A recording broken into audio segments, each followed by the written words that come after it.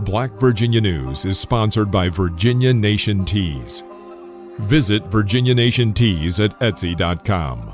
This is Lauren Burke. This is episode 13 of the Black Virginia News Podcast. Maurice Hawkins and I are going to talk about a scenario that we think is unlikely, but that we should still discuss, and that is the possibility of Winsome Sears being the governor of Virginia.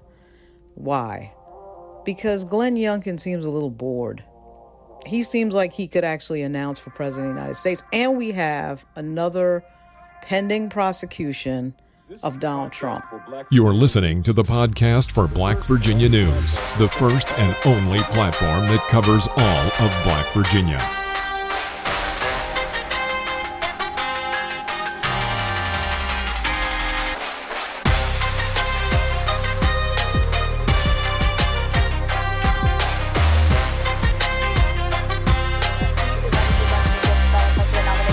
He hasn't done as people had predicted he would. He hasn't been as big of a challenge to Trump as people thought he would.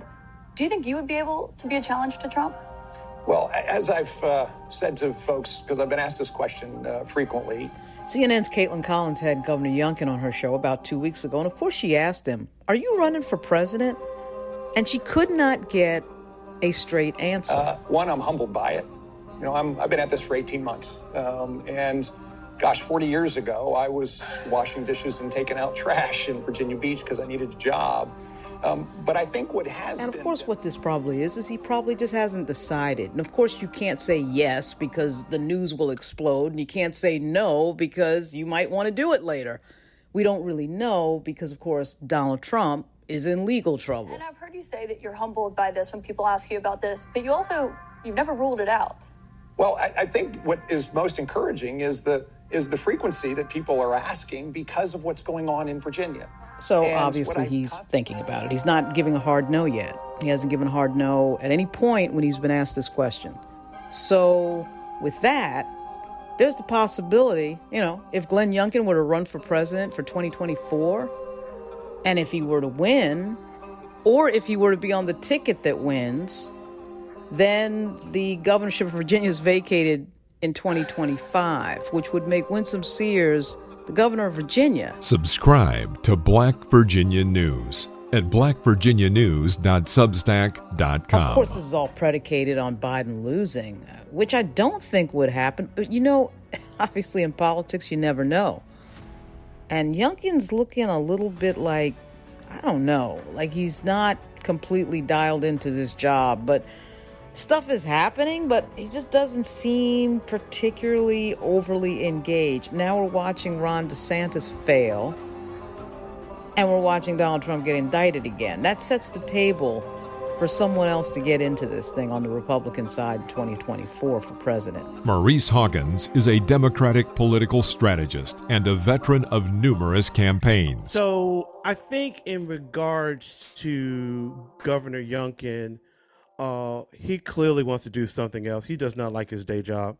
Don Scott and Senator Louise Lucas and Senator Mamie Locke and a host of rather savvy Democratic politicians just make his life difficult. I mean, they are unwavering. They are unyielding to him.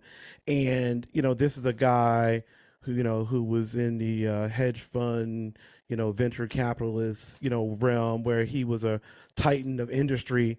And now he has to deal with these little people who are blocking everything that he's trying to do. So he doesn't like his day job. And I think the prospects of potentially being, the president of the United States or the vice president or just doing something else other than being governor of Virginia, I think is very appealing to him.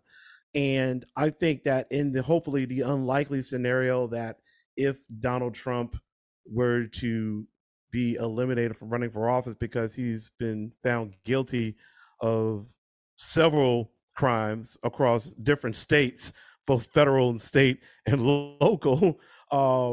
Jesus Christ, this guy's got problems.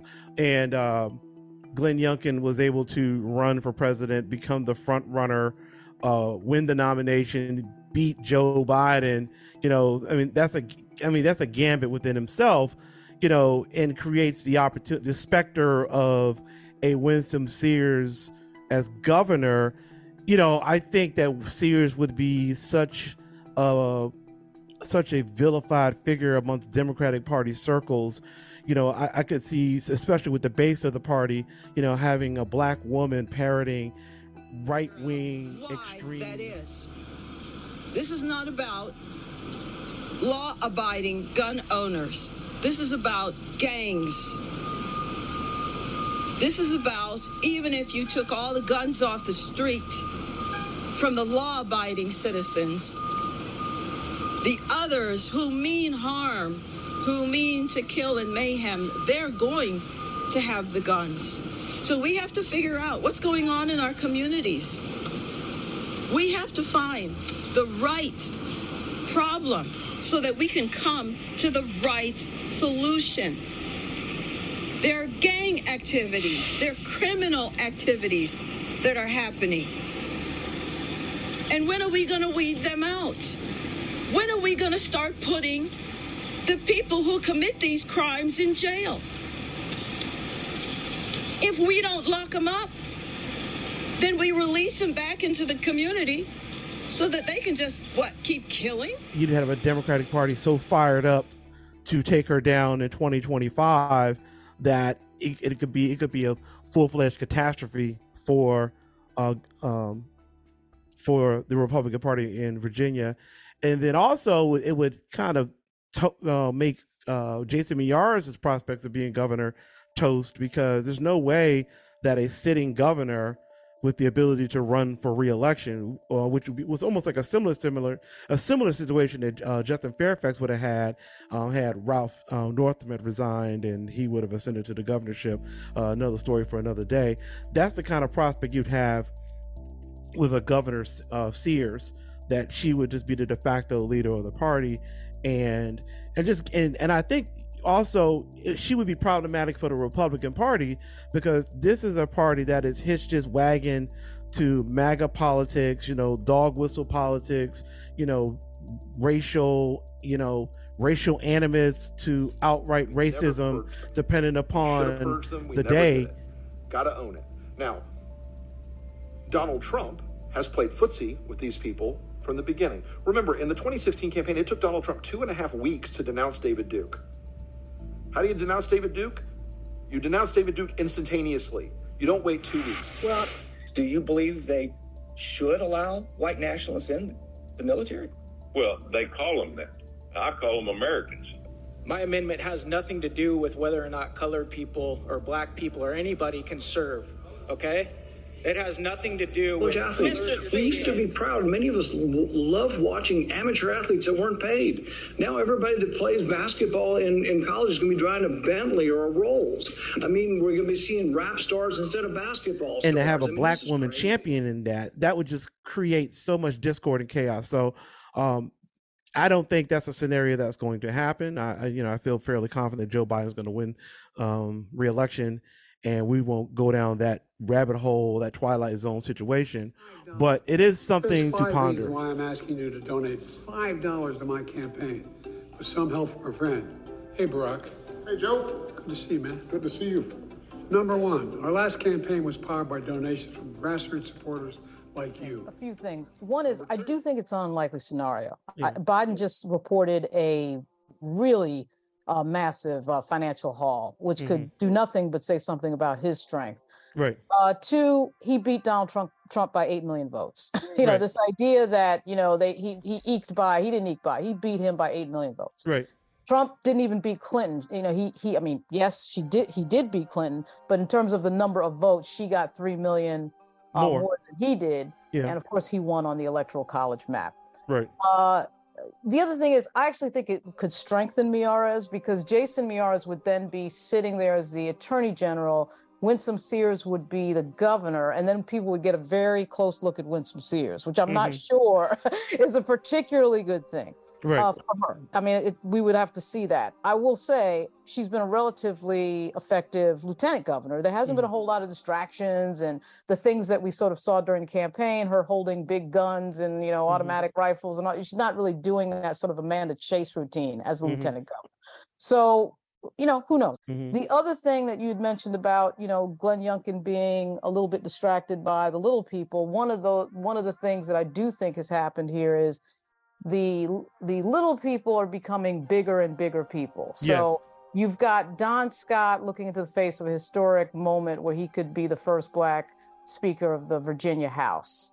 You've got Mamie Locke looking into the history of being, the first Black Majority Leader of the Virginia Senate. You've got Louise Lucas looking into the history of being the first Black Finance Chair, already a historic figure with the President Pro Tem of the Senate. And that, I do think, to your point, is a distraction just generally with Glenn Youngkin. I also get this nagging feeling that I cannot shake with him. And, I've met him a few times. I've actually talked to him a few times. And he's not, he's an affable guy, all that. But I get this sort of sense, based on nothing other than just, watching somebody, that it feels like he's distracted, like he's sort of a caretaker governor, is like a caretaker governorship that's sort of dialing in and maybe just handing it to the staff. And then the staff is doing things like what we just saw this week, right? The DEI thing, the pulling the assistance for suicide, for LGBT community. Making sure parents have a say. In difficult circumstances, let's go to families first. The children belong to parents, not to politicians and bureaucrats and administrators, and not even the teachers who are doing their best here. The new guidelines. I'm not sure that if somebody, sat Glenn Youngkin down for 20 minutes and had a very specific discussion with him about policy around, say, affordable housing or Chesapeake Bay or anything, the car tax, I'm not sure he would come up with anything detailed. I just get the sense that this thing has been handed off, but I have no proof of what I'm saying, but I just don't see an engaged governor. I see somebody who is still sort of in campaign mode, which is, a mistake that I think a lot of politicians make, Democrat and Republican. What he did last week with regard to suddenly announcing that, okay, I'm into early voting, that felt like a campaign moment. Right. It was not a deep, none of these moments feel like deep analytical policy moments. And for that reason, I just would not surprise me that after November, in 110 days, we see an announcement by Glenn Youngkin talking about, I'm running for president. This is the podcast for Black Virginia News, the first and only platform that covers all of Black Virginia. I think in some ways, Glenn Youngkin is a very savvy politician, right? I think he knows how to read the room.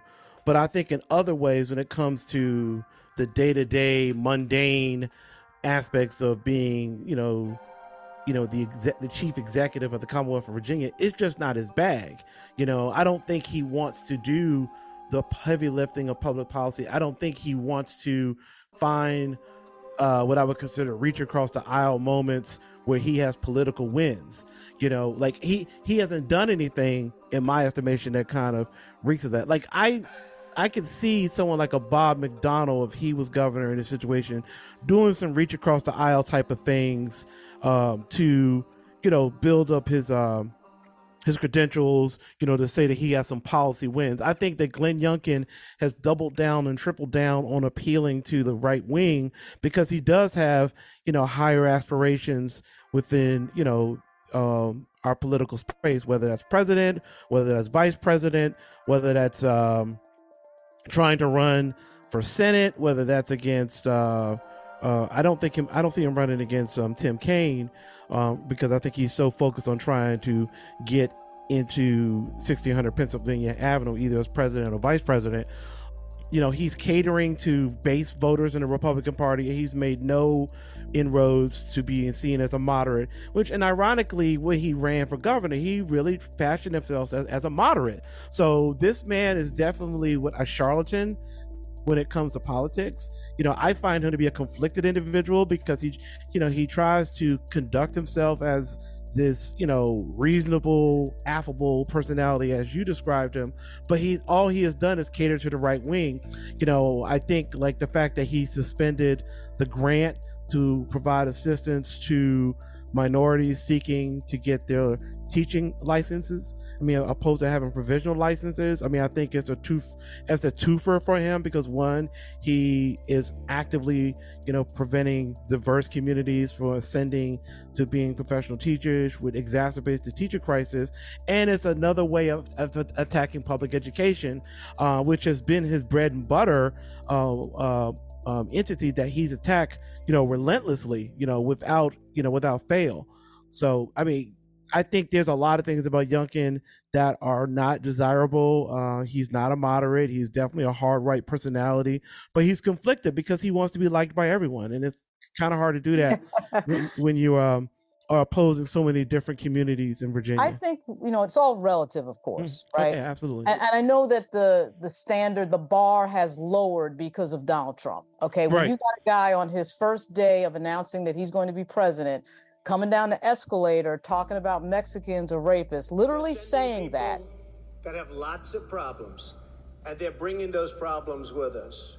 They're bringing drugs, they're bringing crime, they're rapists, and some, I assume, are good people. And having absolutely no problem with it. And that becomes the standard. The same person who, after the effectively a white supremacist jamboree in Charlottesville, had some conflict about whether or not there were good people on both sides. Mr. President, are you putting what you're calling the alt-left and white supremacists on the same moral plane?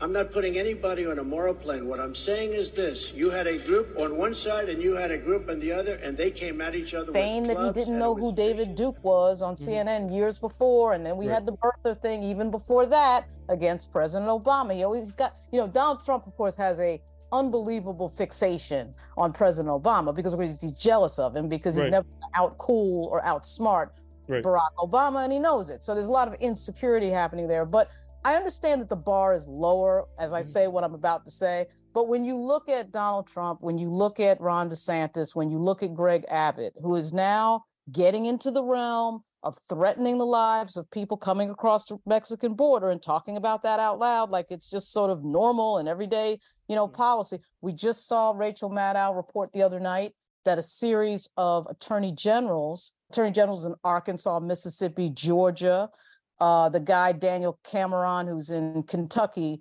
announcing casually that, we're going to get into the business of looking into whether or not you had an abortion, your personal medical records. We're going to see if you had an abortion in another state, and we want to see those records. I mean, this is the type of extremism that I do think that Glenn Youngkin generally stays away from. At the very least, he doesn't comment on it. I'm not to say he doesn't agree with it. Maybe he does agree with it, but we don't hear him banging the drum every day, Ron DeSantis style, talking about how we want to pull books off the shelves, and we want to, in fact, actually, the CRT stuff that he talked about during the campaign that I heard at every Youngkin campaign event that I went to, which was about 6 or 7, he's not even really talking about that anymore. Now, that's not to say he doesn't agree with it. His disciples on his staff are carrying out those policies. So I'm not going to sit here and say, he's not, he's distanced himself. But I'm just saying he's not that type of politician where every single day, Ron DeSantis is saying something else that is some sort of racial dog whistle,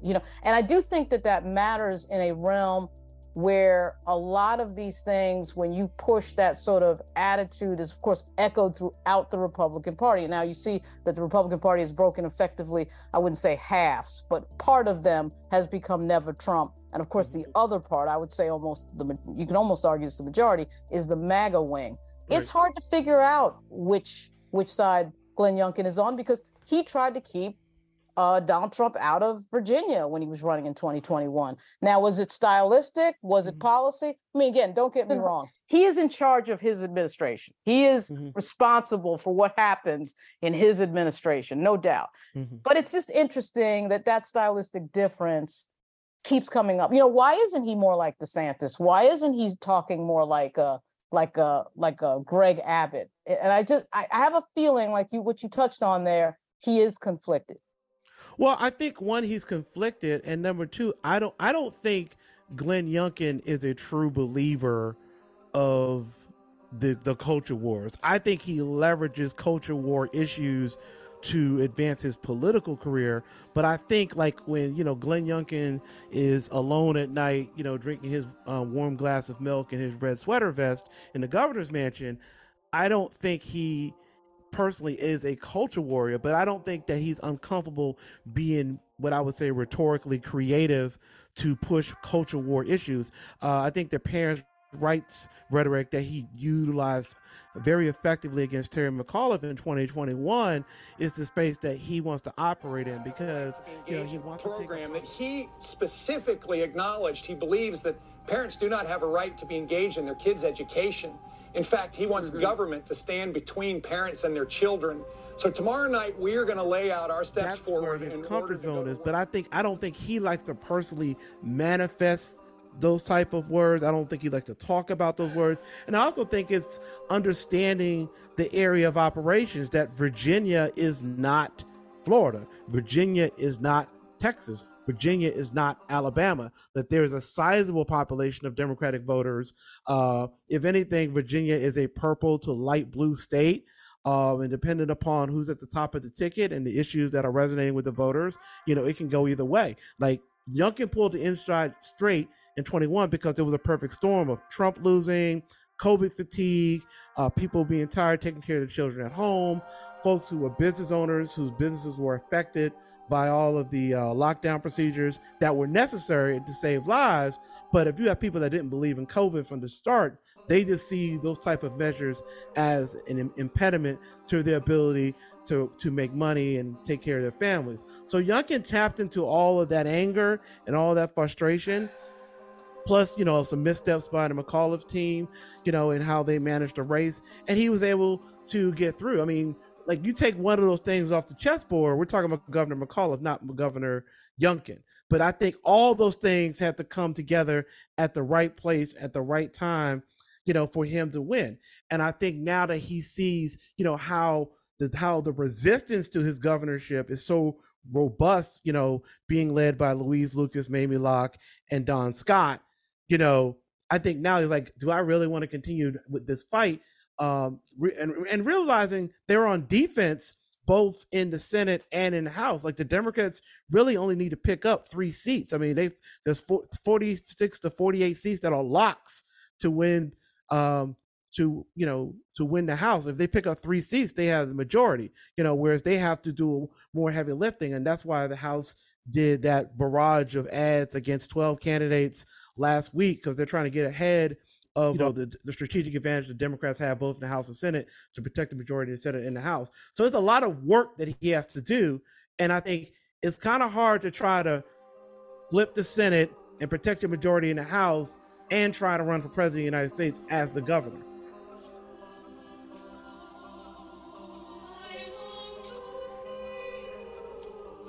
Follow Black Virginia News on Facebook at facebook.com/Black Virginia News and on TikTok and Twitter at Black Virginia News. Send comments and tips to blackvirginianews@gmail.com.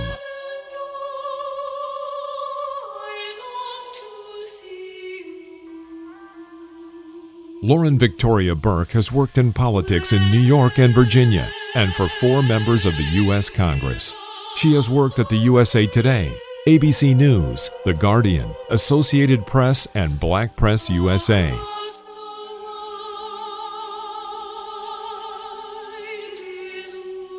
Miss Burke has appeared on CNN and MSNBC and appears regularly on Roland Martin Unfiltered.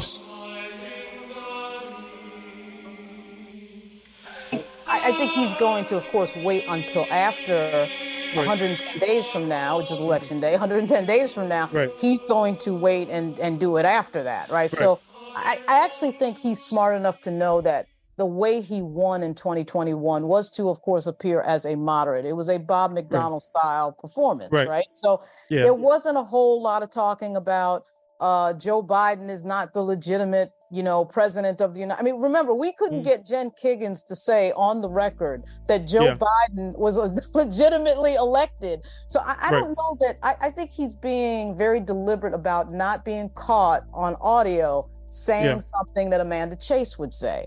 And it's ironic because, of course, the National Republican Party, which I think is more MAGA, I think there was a stat that came out the other day talking about how it's basically 20 billionaires and millionaires who are funding the Republican Party. When they looked at the campaign numbers that came out, and they're wanting a more extreme version of events and a more extreme vision for the country than I think Glenn Youngkin does. I mean, he's either pulling some sort of Oscar award winning performance or he's the real, a quote, in fact, quotes, of course, moderate as compared to Greg Abbott, DeSantis, Donald Trump. Now, Donald Trump is telling us to our face, as is Steve Bannon, this is what we're going to do when we show up, and they are a direct threat to our democracy. Right. I've not heard Glenn Youngkin say anything yet that would make me think that that's what his vision for the country is, which is actually why this sort of rumor that we heard this morning about the plan for him to be, the vice president of Donald Trump is a little bit surprising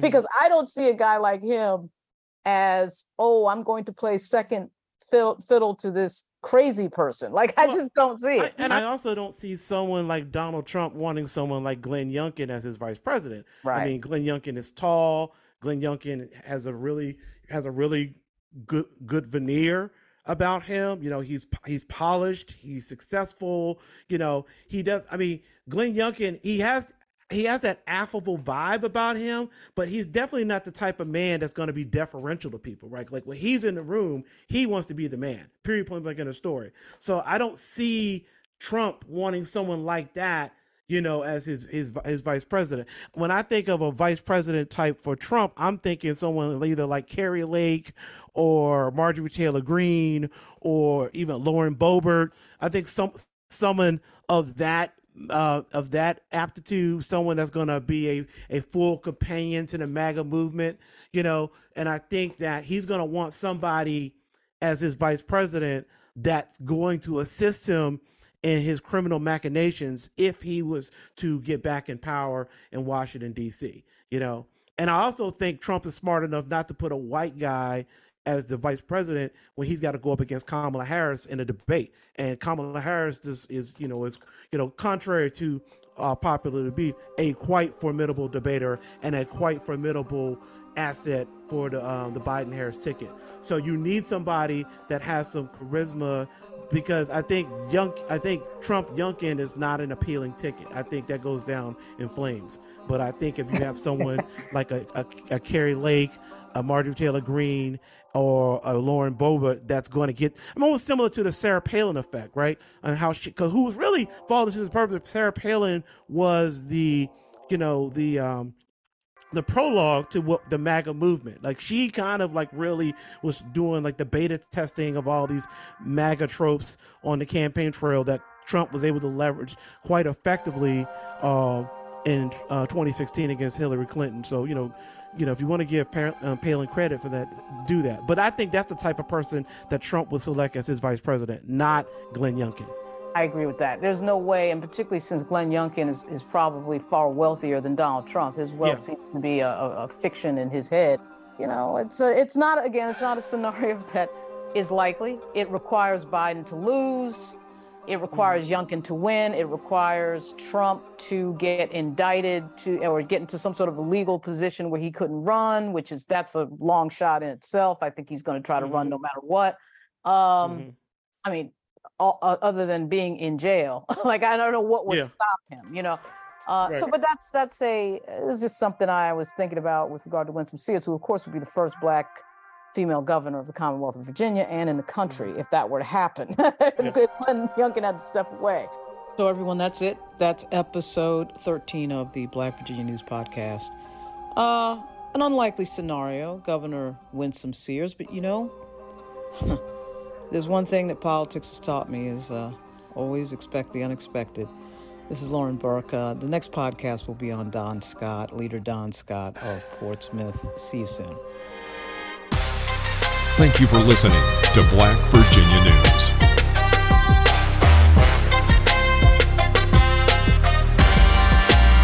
Support for Black Virginia News comes from our subscribers, and we really appreciate your support. Subscribe to Black Virginia News at blackvirginianews.substack.com.